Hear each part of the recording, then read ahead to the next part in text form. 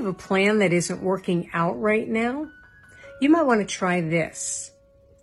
Remember that when your plan isn't working out, that's when your destiny begins. That's when the creative forces start happening. That's when there's juju, because it's like you had a plan. You had an idea of how this needed to go. But there's infinite ways that this could happen. You're being moved and led. Stay present. You could be staying present to disappointment of, but I want my plan, but it should go this way. Or you could start to get curious and you could start looking around going, I wonder what's supposed to really happen. You're now on the adventure of a lifetime. Dare to listen to the extraordinary in you. Stop focusing on what didn't happen and how it should have happened. There's magic afoot. What if there's magic afoot?